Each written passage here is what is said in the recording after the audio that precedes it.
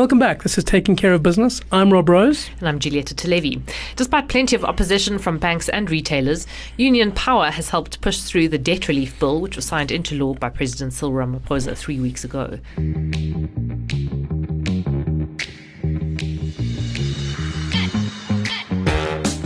Cas, welcome to the studio. It's lovely to have you here. Thank you. Thanks for having me. Cas Coovadia is, of course, the head of the Banking Association of South Africa.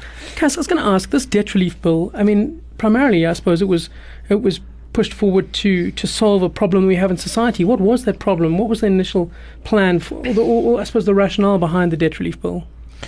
Well, firstly, I think it's important to note that it was a committee bill, right? So the department did not see it necessary to have a bill which essentially is to address over-indebtedness amongst low-income borrowers. Which department are you talking about? Trade and Industry? Trade and Industry. So Department of Trade and Industry did not see it necessary to introduce a bill or introduce any legislation for that, because there is legislation to take care of reckless lending, and there are debt restructuring programs and mechanisms in the industry to deal with over-indebted people.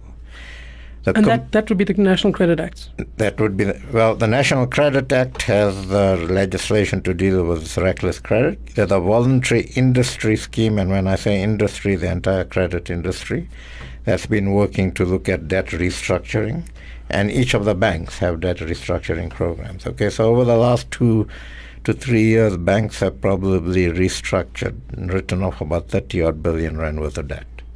The committee, the DTI Portfolio Committee in its wisdom, decided they want to introduce this bill. When they decided to do that, we took the view with them that we don't think it's necessary, that what would be most appropriate is for the credit regulator, which had been sort of blowing hot and cold on the industry restructuring scheme, that if the credit regulator supported that scheme and made it a condition of licensing with the credit regulator, that lenders use that scheme to actually restructure, that scheme would get up to scale and would actually work. And that restructuring scheme went well beyond what the NCA asks lenders to do. So what was the rationale of the Portfolio Committee in launching this? Well, that's what we've been trying to understand. It certainly does not, in our view, help the lending industry, the credit industry, because what essentially happens is that it brings risk into the system, which then means that banks will either reduce substantially their exposure to low-income borrowers, as Capitec, in anticipation of the bill, has already done. And if they do lend, the cost of the lending will go up to actually cover for the risk, additional risk. Cas, can you just talk about introducing the risk? Because, Maya Fisher-French actually wrote an article on this, quite a comprehensive piece for City Press last year, and she said it's important to understand this bill is not going to automatically expunge debt. It's simply a mechanism to provide debt review at no charge to the individuals earning less than 7,500 rand per month with unsecured debts of up to 50,000 rand. And the process can take years, before it can take up to 24 months while someone's in debt review. So, how much risk realistically does it actually add to the banking sector or to the retail industry? Well, it's uncertainty that brings the risk. So it's an open-ended process, number one. Number two, the minister is given unfettered powers to actually change that threshold. Well, that shouldn't be a problem. Minister of Trade and Industry. We should get Des van Rooyen back in and see how that works out for us. Okay, so it's the uncertainty. If the bill said, these are the number of people currently over-indebted, these are the number of people we want to deal with, this is how we're going to deal with them over 24 months, done. No powers to the minister to change things, and no powers to the minister to actually declare people over-indebted and so on. Then there's certainty. Banks know that within the parameters of that certainty they need to do business. What this thing does, it brings a lot of uncertainty into the system. And it's that uncertainty that actually brings in the risk to the system. Okay? And I think the other thing that people need to understand is that whether we like it or not, banks in this country are subject to international best practice cutting-edge bank regulation. That's what our regulators, the Reserve Bank, want, and that's what Treasury wants, right? Basel isn't what the Guptas want. Just because I'm an Indian, you're asking me about Gupta. No, they had a few run-ins with banks. Shocked pause before the laughter. I even forgot Let's about ask that. Bank of Baroda. I even forgot about the guys. I mean, there's been people since the Gupta. Right? So maybe the Watsons need a bank account. They need debt relief. Don't speak ill of the dead, Rob. So what Basel III actually does is that if banks expose themselves to lending that is considered by Basel III regulation to be substantially risky, then banks have to reserve more capital with the Reserve Bank. That takes capital out of the system, which could actually be lent for productive use and so on and so on.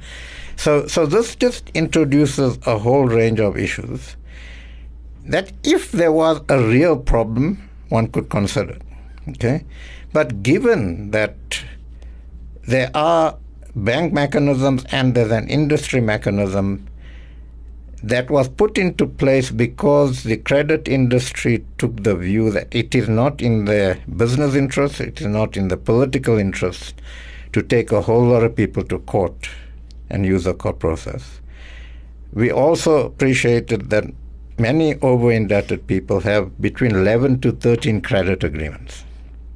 Okay, now, Which is insane. Which is insane, right? Which is insane.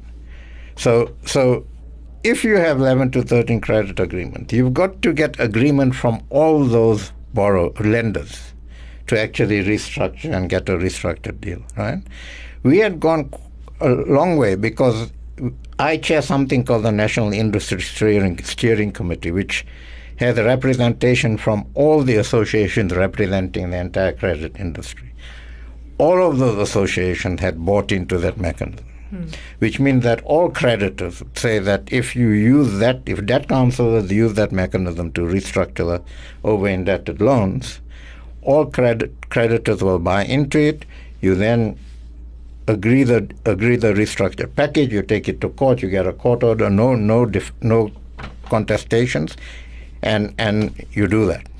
So if there wasn't these mechanisms, then there could have been some rationale for the bill. The other interesting thing is that the Portfolio Committee commissioned a socio-economic impact study, which they have to do when they introduce new legislation. But no one, as far as we can gather, has seen the study. And we also understand from insiders that the DTI has apparently washed its hand of the study, which has now been completed. Have you had a look at it? And is that problematic for you that no one's actually had access to the study? We haven't had a look at it, but the consultants did come and speak to us. And the study was actually commissioned virtually at the last minute that this process had unfolded. I mean, this process took about 2 years, right? The consultants came to see us because they said they've only been asked to do this now. When the Portfolio Committee had been through its entire process to actually do this bill. So I, in fact, put to the consultants, I mean, why are you wasting my time? And they said, look, they've been given this mandate now. And I said, so is this a whitewash? They said they can't say. Nobody ever says yes to whitewash. But we did a substantive socioeconomic assessment quite early in the process, which we gave to the Portfolio Committee, which we also gave to the President when we petitioned him not to sign the bill. So I think that the process, although, let me put one thing on the table. Over the 2 odd years that the DTI Portfolio Committee managed this, I've got to be quite clear that we had significant interaction with them. I can't complain about it. They put together a technical team. We interacted with the technical team quite a bit. We gave them a lot of information and so on. The problem we had is that they didn't take into account what the socioeconomic impact assessment said and so on, and the bill came out the way it was, and that's why we petitioned the president. So I speak to my children the whole time, but they just flatly ignore me, pretend I'm not there. So it sounds like a similar scenario. But in this case, what did your socioeconomic study find?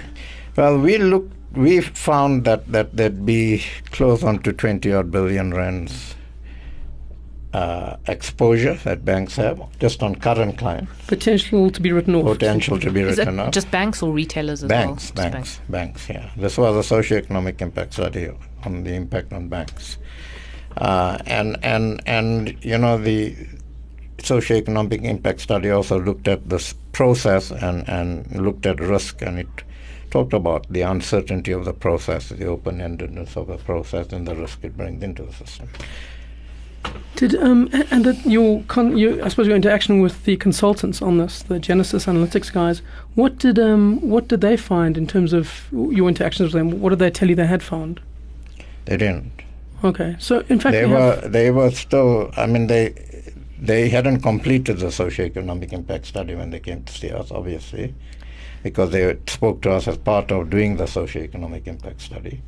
We then also told them that we've done a lot of work and we can make that work available to them if they like, and we did that as well. So quite honestly, the socioeconomic impact study wasn't too valuable because it came too late in the process. Kaz, this must frustrate you no end. I mean, and you've also been part of, I suppose, business leadership over the last 3 years that got involved post Nhlanhla Nene sacking. That kind of, I don't know if I could say that you backed Pravin Gordhan and you backed, I guess, Cyril Ramaphosa's investment drive, etc. I mean, to see him sign this bill into law, you must feel. I don't know what. Maybe there are a few expletives that go around your head. I don't know. Yeah, look, I mean, bankers never swear. We petitioned him. The response we got was that our petition and our request will be referred to the Department of Trade and Industry. We then wrote back to his office to say, just to remind you, this is a committee bill, not a department bill. The committee referred it to you. So can we assume from your response that the president will not sign it and will refer it to the committee? And we didn't get a response to that. So, and he signed it, right? So I think it is frustrating because we devoted a significant amount of time and capacity to this process. We, in principle, didn't have a problem about debt restructuring for low-income people. But we always took the view that legislation is not necessary given that there are things that are working. So yeah, it's and the only, I guess, saving grace is that they haven't gazetted an implementation date yet. So I'm hoping that they do see that there are problems, and they might then say, let's delay the implementation while they talk to the industry. We've got an invite out to the department now, because it's their bill now, to talk to them and see what their plans are. But it is unfortunate, and what to me is very, very frustrating is that in a context where we need to message from this country that we want to create certainty, we want to create an environment for investment, we want to create an environment for business growth, we actually send out messages that are totally contrary to that. So in the broader scheme of things, this just doesn't help. I mean, I do think that the industry, the lending industry, specifically the unsecured lending industry, is problematic.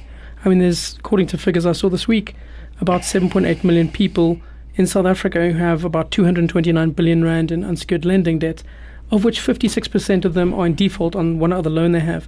I mean, there's a real problem in terms of unsecured lending, but we have the rules, but I think a lot of South African society, the rules haven't been implemented properly. The National Credit Regulator seems to be, I would have to say, fast asleep at best. Yeah, so I think the National Credit Act is a good piece of legislation, right? I think it actually enables the credit regulator to begin to be far more robust in acting against reckless lending by lenders who are already registered to the credit regulator. but should also be spending more capacity and effort to actually begin to identify those that are not registered with them and see what those people are doing. And, it's not, it shouldn't be difficult. So you see these posters on poles on the street, need a loan from so-and-so. Well, pick up the phone and phone them and see what they're doing. And they are undoubtedly fly by night, so clamp down on those sorts of people, right? Are you saying the guys that promise to bring back my loved ones are also fly by night? Exactly. I mean, they tell me there's maybe more of a chance for mine using that than you going to them for credit. But so I think that we have a habit sometimes in this country of when we have legislation, that legislation is not being properly implemented. So then where do we go to? We want more legislation. Yeah. Instead of fixing that up. The other thing is that this act now puts a significant amount of responsibility on the credit regulator. We don't believe the credit regulator has the capacity at this point in time to do that. And when you say capacity, do you mean skills or do you mean funding? Funding and skills. So credit regulator basically takes over a lot of the counseling issues and so on. And they just don't have those sorts of skills, and they don't have the capacity. And quite honestly, they shouldn't be doing that, because it's to a certain extent being referee and player, right? Because they are regulator and they should regulate. So let's see how it goes. But I've also reached a stage where somebody in media asked me, so what are you going to do? How are you going to work with government to manage this, ameliorate the problems? And I said, quite honestly, we're not. I mean, you want to push through legislation that's not going to work, then you've got to take the consequences for it. I mean, there's got to be some accountability, right? So are you saying you're just going to step back now and see how it plays out? No, we've got a letter out to the DTI, so we'll talk to the DTI. We'll see what their thinking is, what the ideas are on implementation and so on. And we'll see, depending on what the response we get from them, whether there's any possibility of managing this. So we're not just going to leave it, but we will engage. Kaz, Rob talked about credit and how many, you said people have between 11 and 13 accounts, and just the amount of credit that's out there. Is part of the problem not that the cost of credit is just too high? And yes, I understand fly-by-night operators and loan sharks who will charge you, 50% a month? But it's not just loan sharks and fly-by-night operators. It is also the established listed players like Capitec or African Bank that its credit is very expensive. And this is one of the reasons why people fall into default, because the cost of it is just so high. Is that not something that the Banking Association feels has to be dealt with in some way? Well, look, again, the cost of credit is actually controlled by the NCA. Okay, the NCA has thresholds.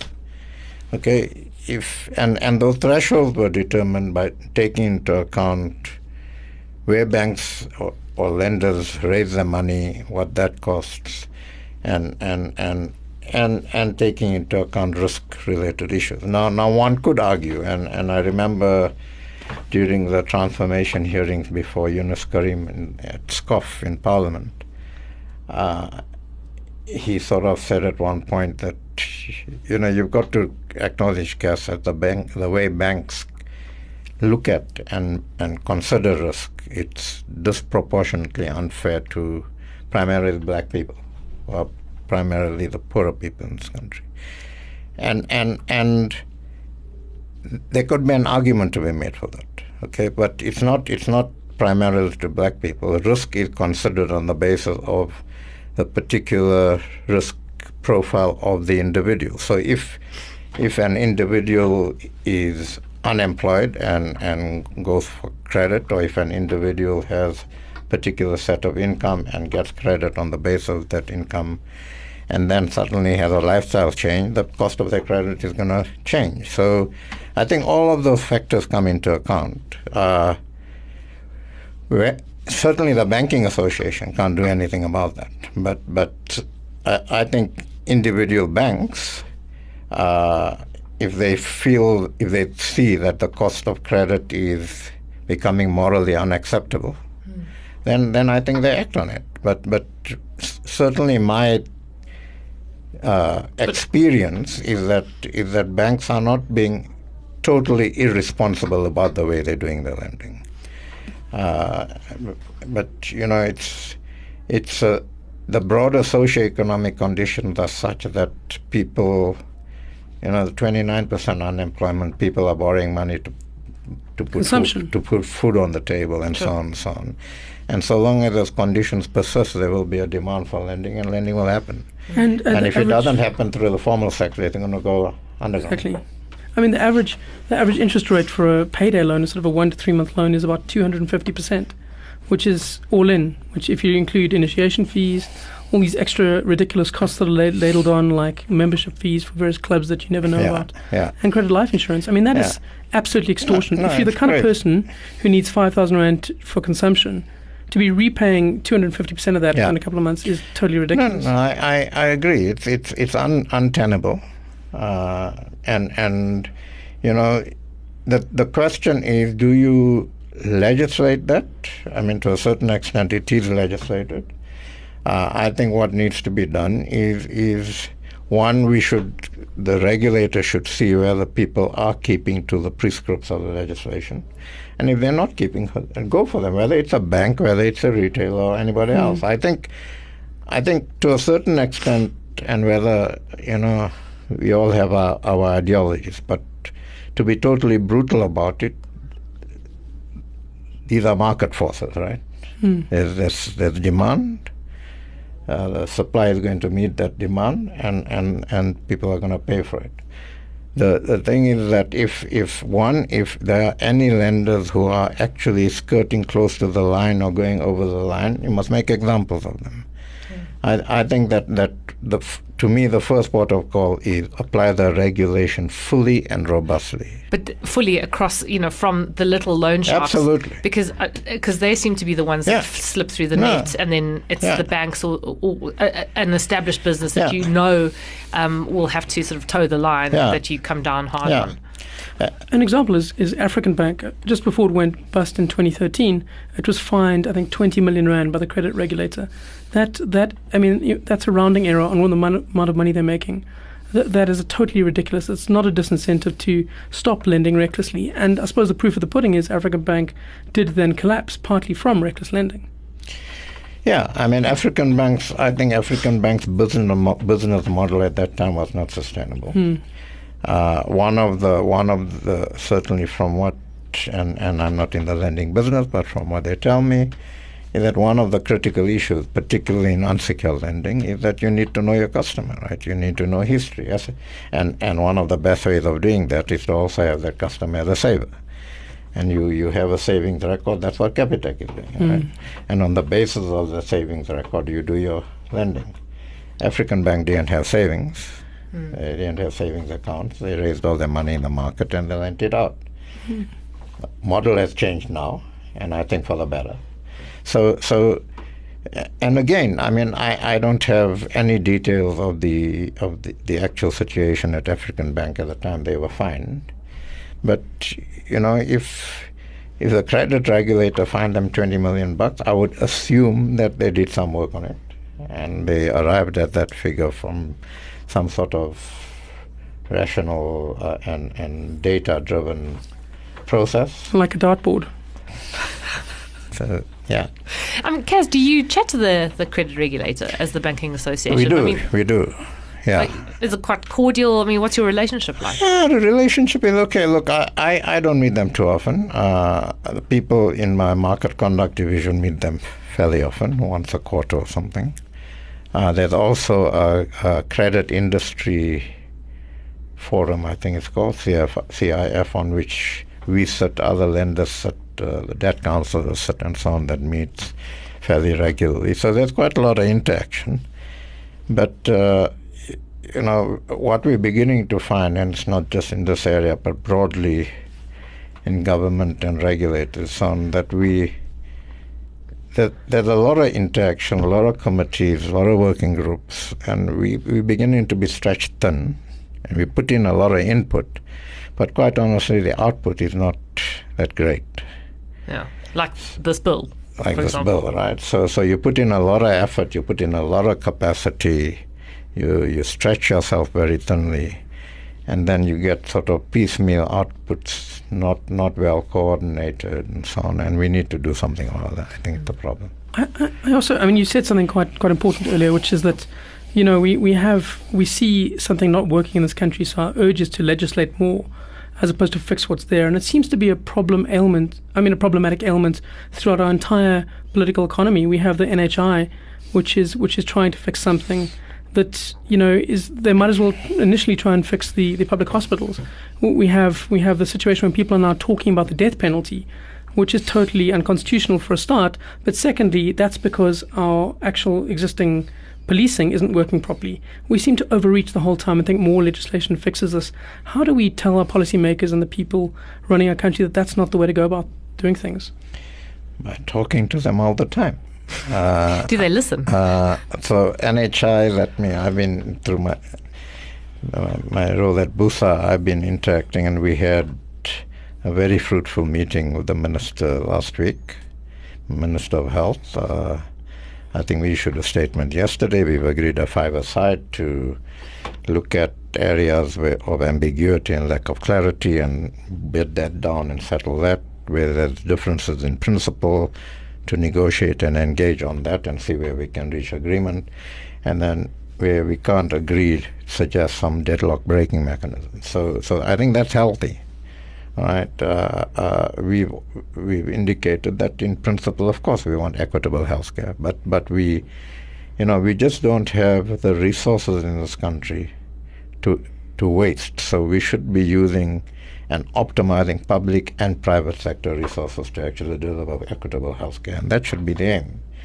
And the minister said, yes, that is the aim. Okay, but proof is in the pudding. So we'll work away at that. But yeah, I think I think that we need to continue engaging with government. I think we need to continue to push this narrative that what we need to do is we need to ensure that what we have is made efficient and actually it does deliver services to people, be it law and order, be it water, be it whatever else.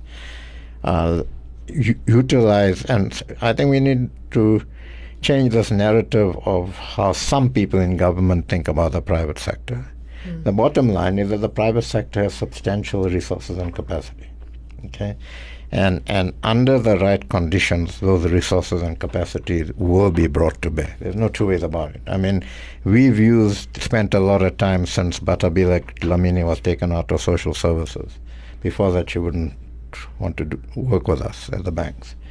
But after she left, we spent a phenomenal amount of time with SASSA, and very good productive time, to sort out the social grant stuff. So a lot of social grant banks started opening up accounts for social grants people, and this is not money-making stuff. We said this is in the national interest. We need to get it right.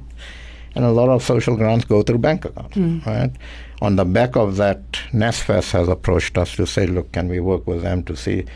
So that private sector capacity that can be brought to bear in the national interest and can be brought to bear in economic development. So, take our infrastructure projects. If we just identify the 3 or 4 top projects, get them structured so that we get them to market, and the private sector will bid for it. I mean, the renewable projects, 78% of the money came from banks in this country. Okay, and so the money is there. Corporates have money in banks. They don't want to keep that money in banks. They're not keeping that money in banks because that's where they're earning income on the money. They're actually losing money on that.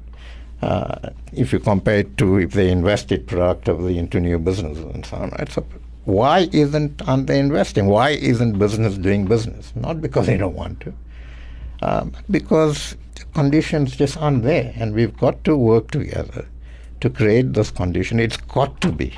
The only agenda on the table has got to be economic growth and job creation on the back of that. Yeah. And that's it. Kaz, we'll leave it there then. Good. Thanks for joining us in this afternoon. That's it. That's it. Kaz Kapadia, Head of the Banking Association.